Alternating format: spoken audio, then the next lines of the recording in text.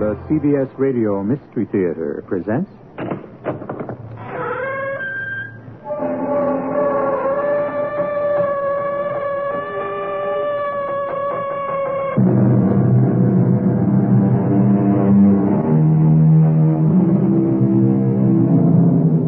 Come in.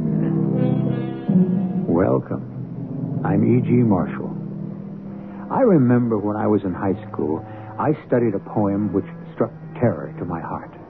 I still recall the opening lines, which went, I fled him down the nights and down the days.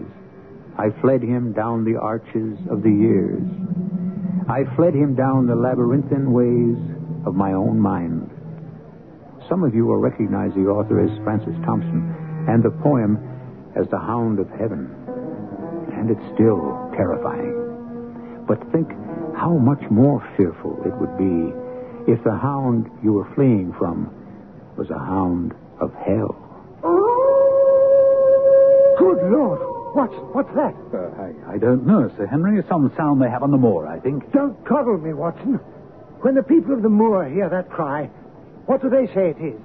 They say it's the cry of the hound of the Baskervilles, seeking its prey.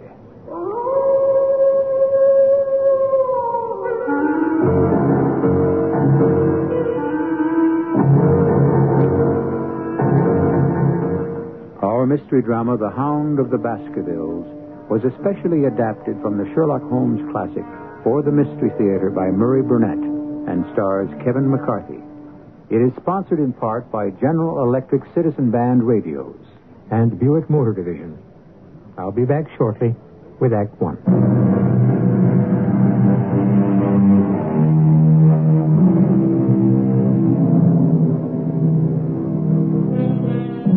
The mantle of immortality is elusive and unpredictable. Two fictional characters, created at the turn of the century by Arthur Conan Doyle, have become undying legends. So strong is the public belief in their existence that the City of London recently granted the owner of the premises at 221B Baker Street the right to change the number of that address permanently, in order to avoid the hordes of tourists flocking to see the actual living quarters of Sherlock Holmes and his colleague, Dr. Watson. Our story today starts in those very rooms in the year 1902.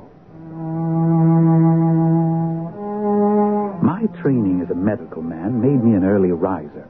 Sherlock Holmes wasn't. On this morning, my friend was at the breakfast table while I was intently examining a cane that had been left behind by a visitor who had missed us last night. Well, Watson, what do you make of it? You've been looking at the cane for some time. Since we've been so unfortunate as to miss the owner and have no notion of his errand, this accidental souvenir carries some importance. Let me hear you construct the man by an examination of it. Well, very well, Holmes. Really, it's child's play to read that the man's name is James Mortimer, that he's a physician. But I would go further and say he's an elderly country practitioner who does a great deal of his visiting on foot because the end of this stick is very heavily worn down. Excellent, Watson. Now, the stick was given to him by the Friends of the CCH, which I take to be the Something Hunt, a local group to whom he's possibly given some assistance. Now, has anything escaped me? Now, here, let me have a look at it, Watson. Well, I trust there's nothing of importance I've overlooked. No, Watson. This man is certainly a country practitioner who walks a great deal. Then I was right. To that extent. But since we know that the man is a doctor, is it likely that presentation to him would come from a hospital rather than a hunt? And when we see the initials CCH, does not Charing Cross Hospital leap to the mind?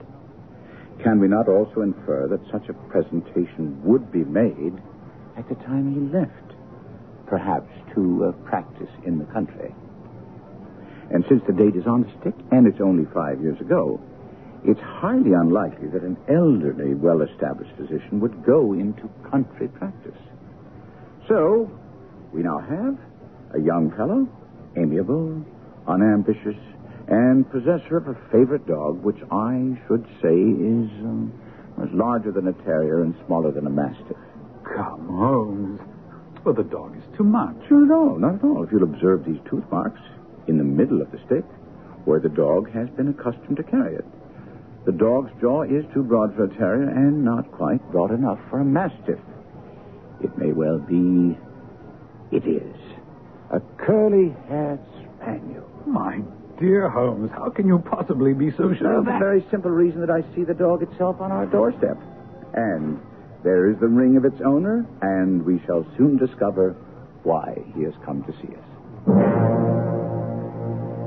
The appearance of our visitor was a surprise to me because although Holmes had correctly deduced his age, his back was already bowed, and he walked with a forward thrust of his head. As he entered, his eyes fell upon the stick in Holmes's hand, and he ran to it with an exclamation of joy. Ah, I'm so very glad. I wouldn't want to lose that stick for the world. Presentation, I see. Yes, indeed. From Charing Cross Hospital? From some friends there on the occasion of my marriage. Ah, dear, that's bad. I beg your pardon. Why was that bad? Well, only that you've disarranged our little deductions. We had surmised that you left the hospital. Oh, and so I did. Immediately upon my marriage. Ah. It was necessary to make a home for my wife. Well, we weren't so far wrong after all. And now, Dr. Mortimer, I think it wise if you'll tell me what the exact nature of the problem is in which you ask my assistance. And then, to my astonishment, the physician took a worn and ancient manuscript from his pocket and read to us a most horrifying tale concerning the manor of Baskerville, located in Devonshire, and the origin of a curse on the Baskerville line. The manuscript told of the abduction of a young girl on Michaelmas Eve and locking her up in Baskerville Hall. The girl, being both courageous and ingenious, dared to escape from an upper floor by clambering down the ivy and then setting off across the moors towards her home.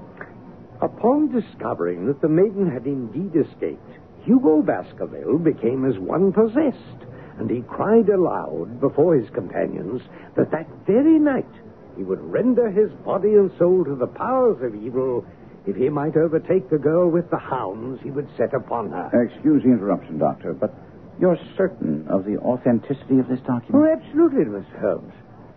It's in the form of a letter from the third Hugo Baskerville to his sons, explaining why they should fear going out on the moors at night. I see. I presume that manuscript gives a reason. No, it most certainly does.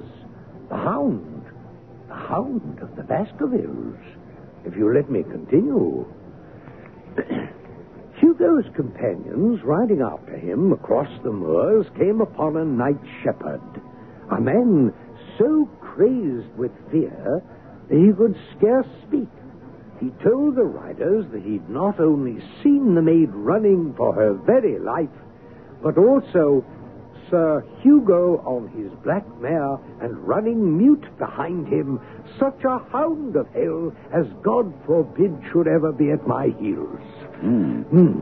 Well, I come to the close, Mr. Holmes. It says here that 3 riders came upon the body of the maid, dead from fatigue and fear, and also the body of Sir Hugo Baskerville, with a great black beast, larger than any mortal hound, ravening at Sir Hugo's throat with its jaw dripping blood.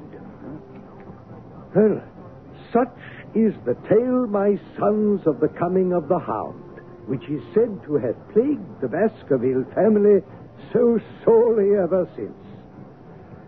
Well, Mr. Holmes, don't you find it interesting? Only to a collector of fairy tales. Well, then how would you classify this newspaper account in the Devon County Chronicle of 3 weeks ago? 3 weeks ago. Regrettable death of Charles Baskerville. Body found at Fane Dew Alley of Baskerville Hall. Pronounced dead by his friend and physician, James Mortimer. That's you. Coroner's verdict, cardiac exhaustion. Despite some strange aspects of the death...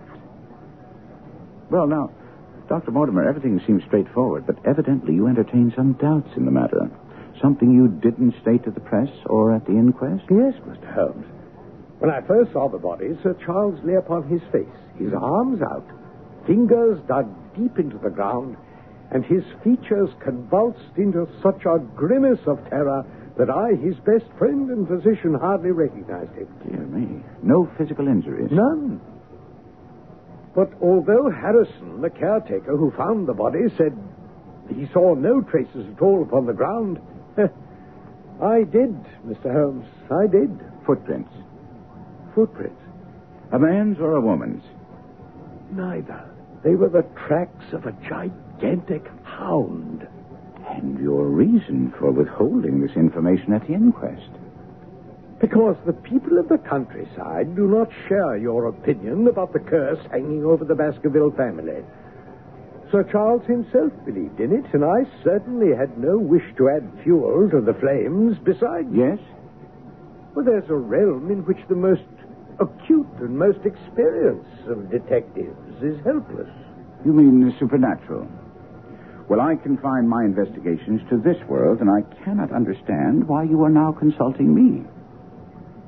But I came to ask your advice about what I should do with the heir, the new Sir Henry Baskerville, who arrives in Waterloo Station in exactly 1 hour. Meet him, take him to a good hotel, and both of you come back here tomorrow at noon.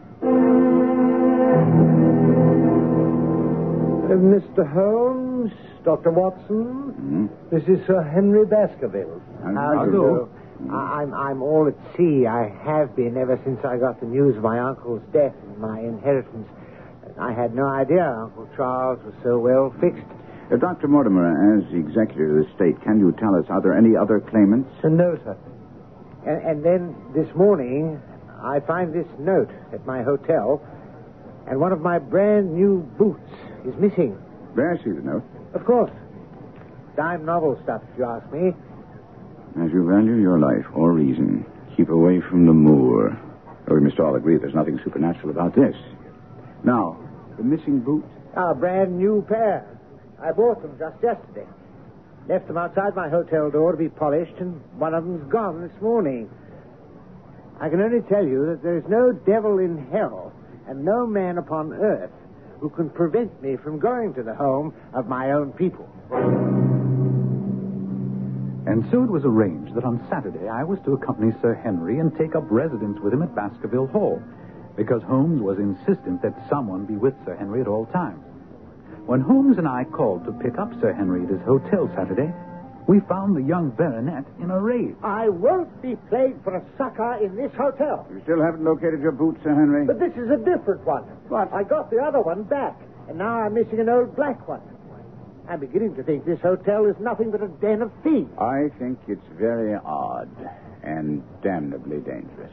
Mr. Holmes, if you know something, you should inform us so that we may... Dr. Mortimer, I know only that you were concerned about the safety of Sir Henry, and quite rightly so. I also know that someone knew that you were in this hotel and saw fit to warn you to keep away from Baskerville Hall and the moor. And we all know that there were extremely suspicious circumstances surrounding the death of Sir Charles Baskerville. I therefore suggest that anything out of the ordinary, such as the curious incidents with the boots, must be taken very seriously. Well, surely you must be joking about the boots, Holmes. I fail to My see... dear Watson, did you bring your revolver as I asked? Well, of course. Good. Carry it at all times. Well, I confess your instructions are making me nervous. They should have precisely the opposite effect. Now, Dr. Mortimer, as executor of Sir Charles' will, you know the exact amount of the estate. Is it considerable? Well, I should say that a sum in excess of £740,000 is indeed considerable. Dear me. Dear me. That is a stake for which a man might well play a desperate game. In the event something happens to Sir Henry, who stands to inherit? A distant cousin named James Desmond. And if you have any suspicions in that direction, let me inform you, he's a clergyman in his 70s. Thank you. Now, Watson, I want complete and daily reports from you. When the crisis arises, as it surely will, I will direct you how to act. Now, gentlemen, goodbye and Godspeed.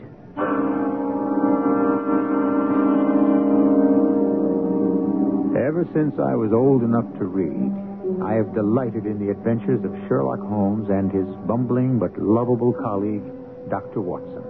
The game is afoot, and we'll be back shortly with Act Two.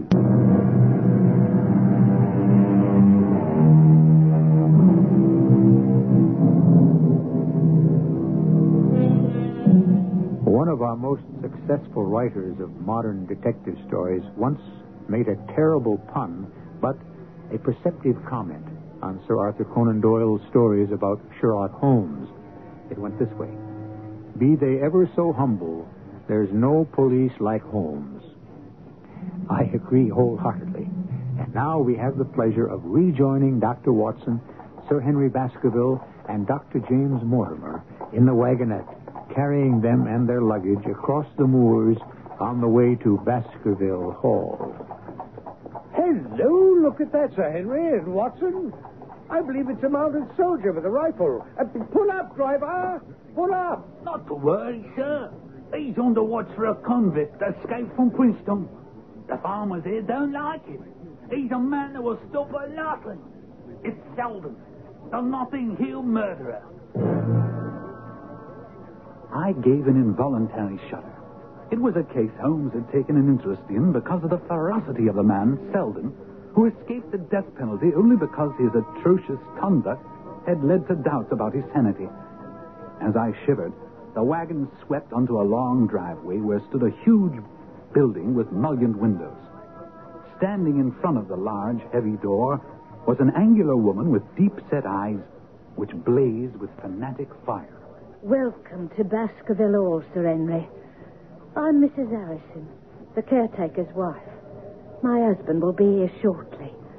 He joins with me in wishing you a long, happy life and in begging you to avoid the moor, particularly in those hours of darkness when the powers of evil are exalted. The very next morning, I set out to explore the moor by daylight. As I walked along a gray and lonely road, wishing that Holmes were here to help me, my thoughts were interrupted by a man calling my name. Dr. Watson. Dr. Watson. Yes, sir? I'm Stapleton. I just live down the moor at Merripit House. Most of the folks around here call me an eccentric because of my hobby. I'm a naturalist. I can see that from your net and box. But how do you know me? Oh, no mystery about that. You passed Dr. Mortimer's house a short way back. He pointed you out to me as you passed. As our road lay the same way, I thought I'd overtake you and introduce myself. How is Sir Henry? None the worse for his journey, I trust? Well, he's very well, thank you. Not afraid of living down here after the sad death of Sir Charles? That is of some concern to you, sir. Well, it means a great deal to the countryside to have a wealthy man such as Sir Henry with us. Well, I'm glad to hear he has no superstitious fears of the fiend dog, which is supposed to haunt the family. I don't believe he has. How do you stand on the matter? I'm a scientist. But it's extraordinary how credulous the farmers are. Any number of them are ready to swear they've seen such a creature on the moor. And you haven't? Of course not. Although I have no doubt the story led to Sir Charles's tragic end. Indeed. Why do you think that? Well, Sir Charles had a vivid imagination and a diseased heart. His nerves were so on edge that the appearance of any dog at all at night near the yew alley might well have triggered a fatal heart attack. Do you agree? Well, I've come to no conclusions. Quite so. Well, if you care to come along with me to Merripit House, I'll introduce you to my sister. Well, that's very kind of you. Tell me what you think of the moor. Well, this morning's my first venture on it. But that large plain to the north looks like a fine place for a gallop on a horse. That thought has already cost several lives, Dr. Watson. What?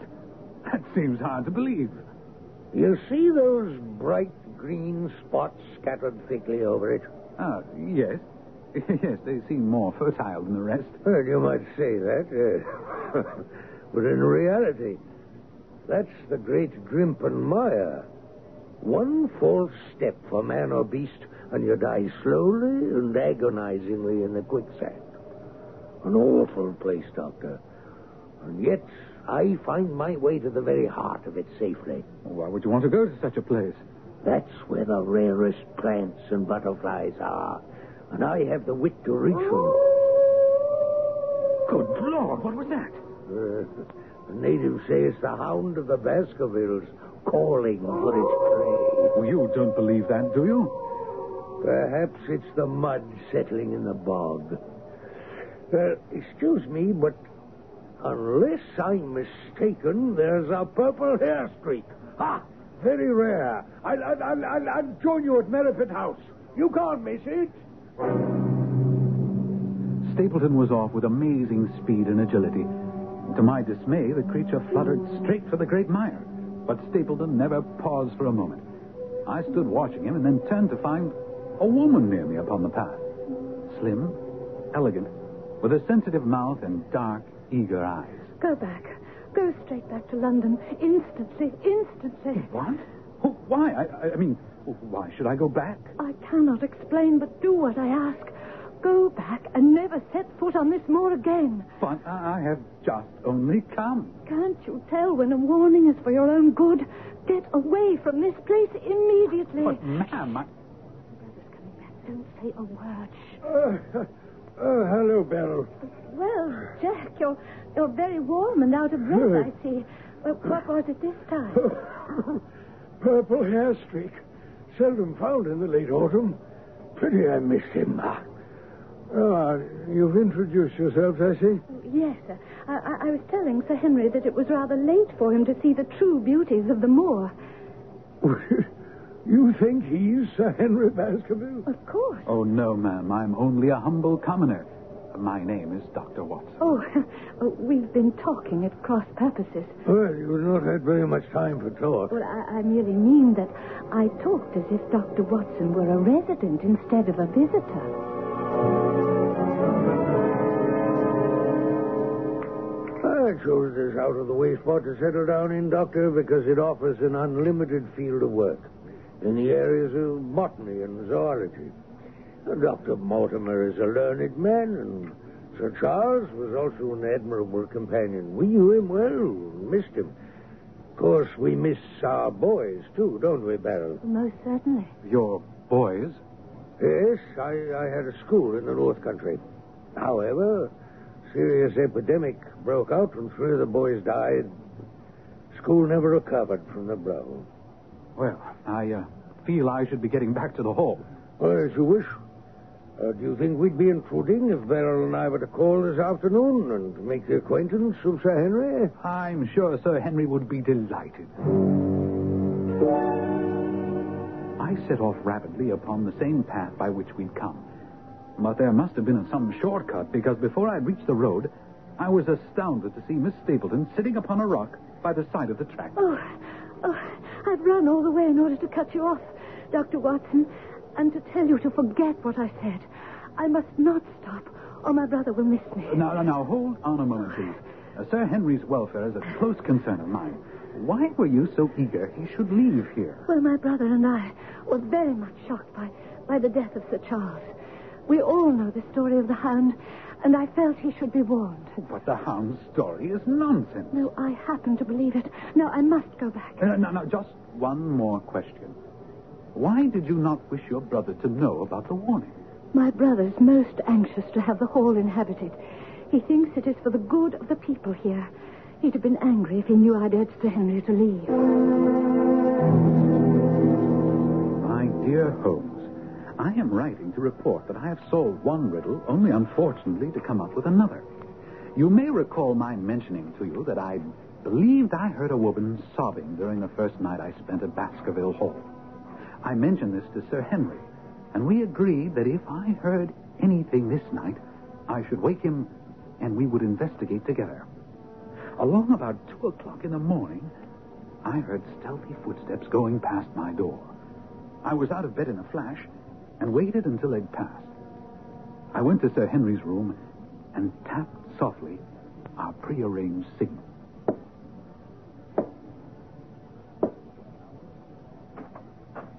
Yes? You heard something, Watson? Footsteps. Those sobbing? No. The footsteps passed my door and went down the corridor. I see that it turns left. Where does it end? At a window. overlooking the moors. And the steps went in that direction. Oh, softly now. What? Why, it's Mrs. Harrison. What in the world is she doing? She's holding a candle against the window and peering out. Her face is pressed almost against the glass.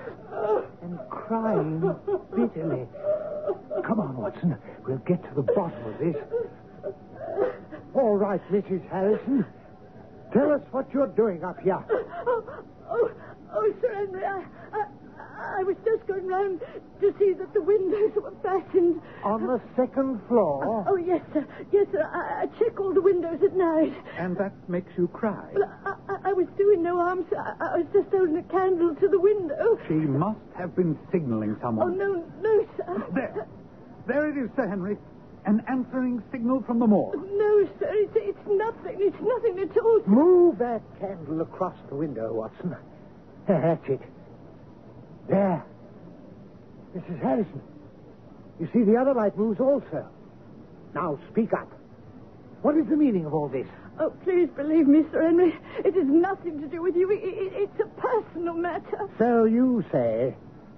I know your family has been employed by mine for more than 50 years, but I'm not in Baskerville Hall a week before I find you deep in some dark plot against me. Oh, no, sir, not against you, not you.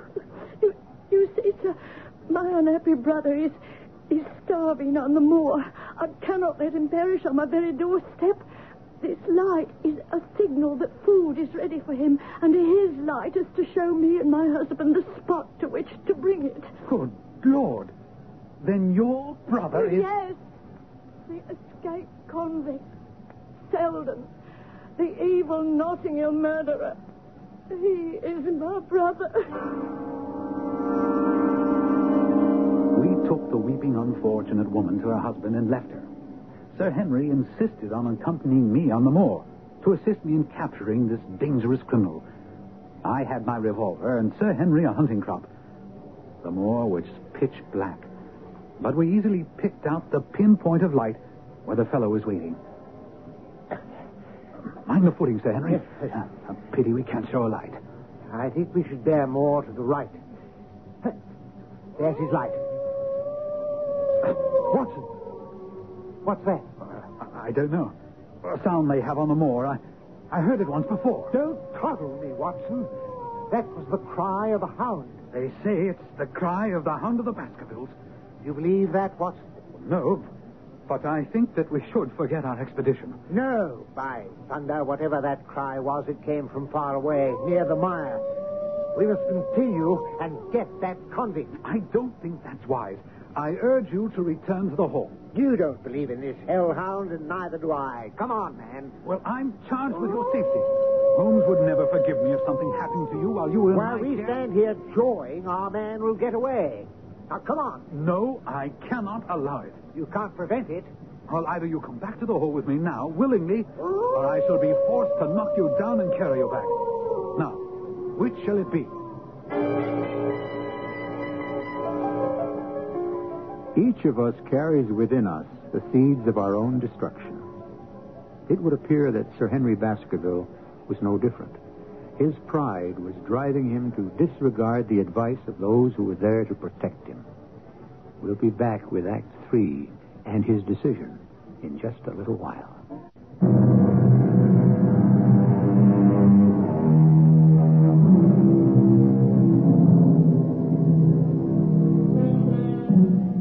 People have varying thresholds of fear. For example, I have no particular fear of heights, but a friend of mine hugs the wall if he finds himself on a terrace more than 3 floors up. As for me, I shudder at the thought of being hunted down by a pack of dogs, whereas an experienced woodsman might not find that so terrifying. However, I think even an experienced hunter might well find the baying of a fiend dog, a hound from hell, a soul-shattering experience. There it is again, Sir Henry. I don't know what it is, but you're walking back to the safety of the hall with me, or I shall knock you down and carry you. And allow this murderous convict to escape. And that, my dear Holmes, you must acknowledge, solves one mystery. The other, I frankly don't understand. It seems Sir Henry is much taken with Beryl Stapleton, who is indeed handsome. She talks of nothing but his leaving Baskerville Hall, and he suspects her brother, Stapleton, of being subject to fits of insanity. I repeat to you what he told me of yesterday's conversation. Please, Sir Henry, why won't you listen to one who means you well and leave this place? I will, if you come with me. We can be married anywhere you say, Oh, and... heaven save us both. I have no defense against your stupidity. This kind of behavior must come to a stop, sir. How dare you offer attentions to a lady which are obviously distasteful to her? Now, hold on a second, Stapleton. I'm not ashamed of how I feel about your sister. I was hoping she might honor me by becoming my wife. And if you can find anything dishonorable in that, then you can go to the devil. Well, my sentiments exactly, sir. Come, Beryl. We're going home. You can imagine that Stapleton's conduct left both Sir Henry and I completely bewildered. And another thing. I'm sure there is another man on the moor. I swear I caught a glimpse of him when Sir Henry and I were out there searching for Selden, the convict. I ask you, Sir Henry, not to report what I told you to the police. The man is a public danger. My husband and I had made arrangements for him to go to South America. If you don't inform the police, he can lie safely on the moor until the ship sails. That is, if he can stay out of the way of the other man who hides on the moor. What other man? Whom are you talking about? Gently, Watson. I only know what my brother told me. There's another man in hiding out there. My brother says he seems to be playing some game of his own. Did he say where he saw this man? Around the old stone huts where the old folk used to live.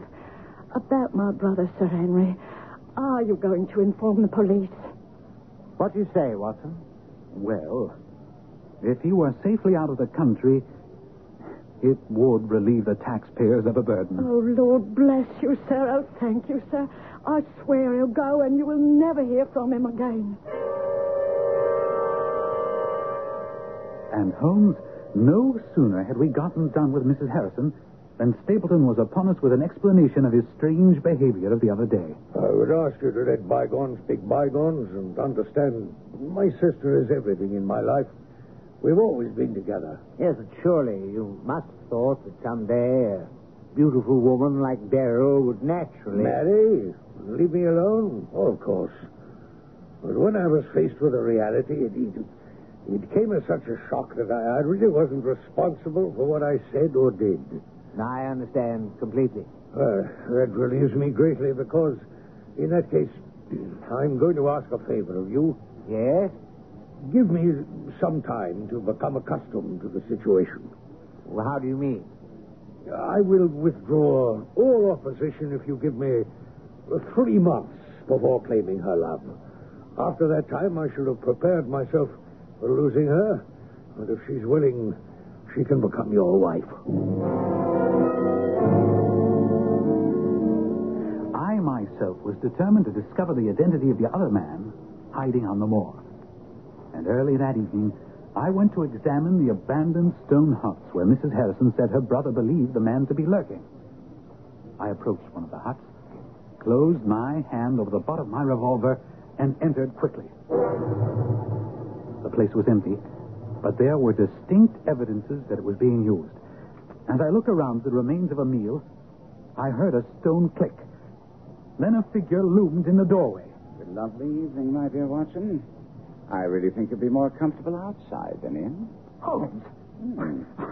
I was never happier to see anyone in my life. Oh, more astonished, eh?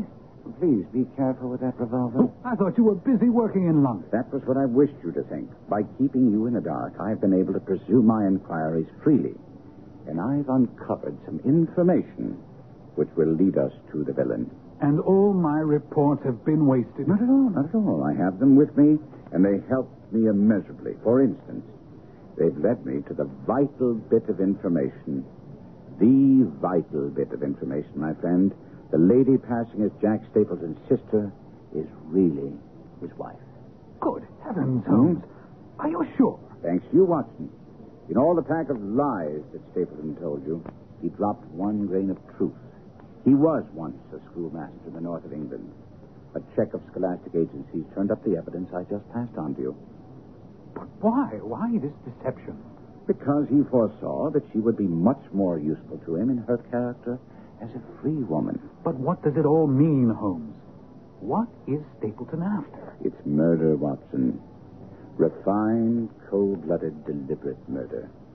But my nets are closing in on him, even as his are closing on Sir Henry. Another day or two at the joust, and we'll have him. Good Lord, Holmes! The hounds! Which way did it come from? There, near the Black Door. Come, Watson. You must not be too late. Not now. Faster, Watson. Faster.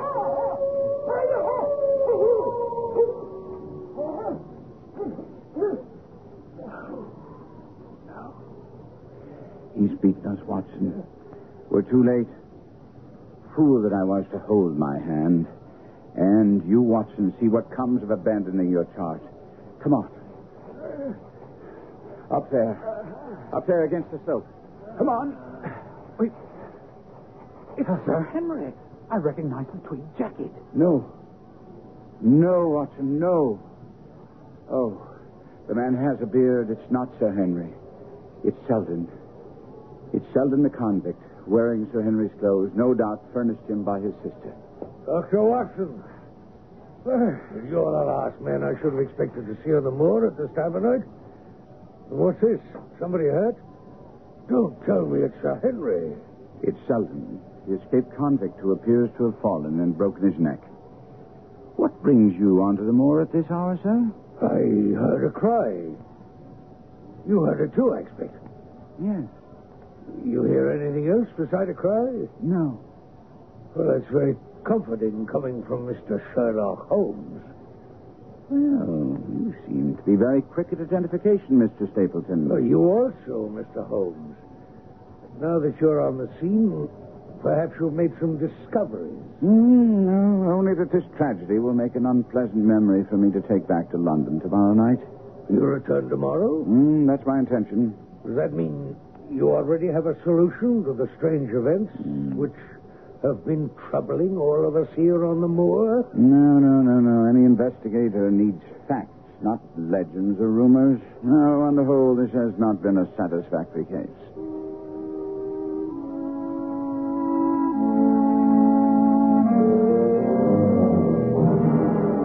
I couldn't believe that Holmes meant to leave the scene, and when I questioned him, he quickly set my mind at rest. He was laying a trap for that cunning Stapleton, and he needed also to have Sir Henry believe he wouldn't be on the scene. The following morning at breakfast... Good morning, gentlemen. I see you've already helped yourselves from the sideboard. I'm afraid I've made some rather heavy inroads on the bacon. It's exactly the way I like it. Tell me, tonight you dine with our friends, the Stapletons. Yes. I hope you and Watson will join me. I'm sure you'll be welcome. I'm sorry, but Watson and I must go to London. London? Mm-hmm. Oh, I hope you and Watson are going to see me through this business. My dear fellow, what I'm going to say next will try your trust in me even more sorely. But I beg of you to do as I ask. What's that? After you dine, walk back to the hall across the moor. What? Isn't that the very thing you told me never to do? I'm asking you to believe me when I say you'll be perfectly safe. But it's essential that you do it. Of course, Holmes and I would be hiding along his path to Baskerville Hall, but we did not tell him that. Careful, Watson. Oh, look over at the Grimpen Mire. Isn't that fog hanging over there? It is indeed, Holmes. Damnation. And it's moving toward us. Our success and even Sir Henry's life hang on his coming out before the fog is over the path. Oh, thank heaven. He's coming now, whistling in the dark. And I can't say I blame him.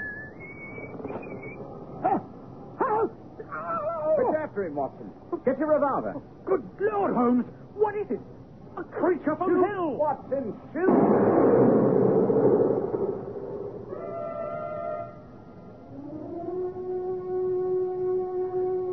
creature that lay lifeless on the path as Holmes and I stood over it was part bloodhound, part mastiff, and large as a small lioness. Even in the stillness of death, the huge jaws seemed to be dripping with a bluish flame, and the eyes ringed with fire. A white-faced Sir Henry staggered back to us. What in heaven's name is that creature? The family ghost, and it's dead. Whatever it is. Yes, but the fire. Phosphorus. Look. Now my fingers seem on fire. Holmes, it's a cunning preparation because it has no odor. Thus it didn't interfere with the brute's power of scent. And now we must bring the man behind the brute to book. He's undoubtedly been warned by the shots that the game is up. And he's headed back to Merripit House and his wife. Wife? You mean his sister? And surely it isn't Stapleton, but... Sir Henry, I meant what I said. Beryl Stapleton is his wife. And his name isn't Stapleton. Since he's your younger cousin. The black sheep who didn't die in Central America, as we've been told. What? I can't believe it. It can't be. The door's open. I'll wait till the bird has flown, but let's go in and see. There you are, Holmes. The villain's tied and gagged her. One moment, Beryl. Easy does it. There. Oh, Henry, I tried to warn you. You see what he did to me? There'll be time for explanations later, madame. But where is he? Where is he? Burning in hell, I hope. Dying slowly in the quicksand of the mire. He knows a path. He told me so. The path, yes. The path to his safe place in the center where he kept the great hound. I helped place the guiding wands. But yesterday, I changed them. And in tonight's fog, he'll not notice. Stapleton's body was never found. Some days later, when Holmes and I were back in the Baker Street flat, I asked, there's one thing that still puzzles me. That business about the boots. What did Stapleton want with two different boots? Oh, the first boot he stole was brand new, and therefore useless to him because he needed a boot with Sir Henry's scent for the hound. Amazing, Holmes. Elementary, my dear Watson.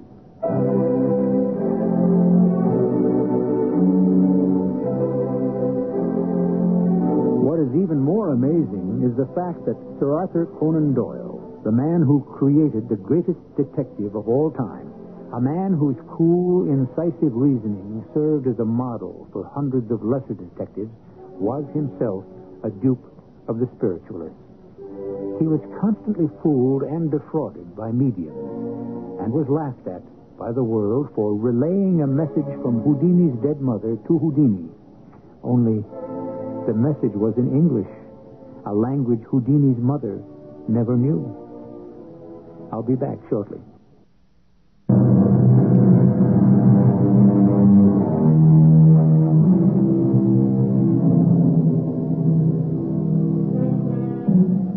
The record shows that Doyle, tired of writing Sherlock Holmes stories, and attempted to kill off his popular detective by having him thrown over the Reichenbach Falls. Popular demand, however, forced a reluctant Doyle to bring Holmes back. Our cast included Kevin McCarthy, Lloyd Battista, Carol Teitel, Robert Dryden, and Court Benson. The entire production was under the direction of Hyman Brown. This is E.G. Marshall inviting you to return to our Mystery Theater for another adventure in the macabre. Until next time, pleasant dreams.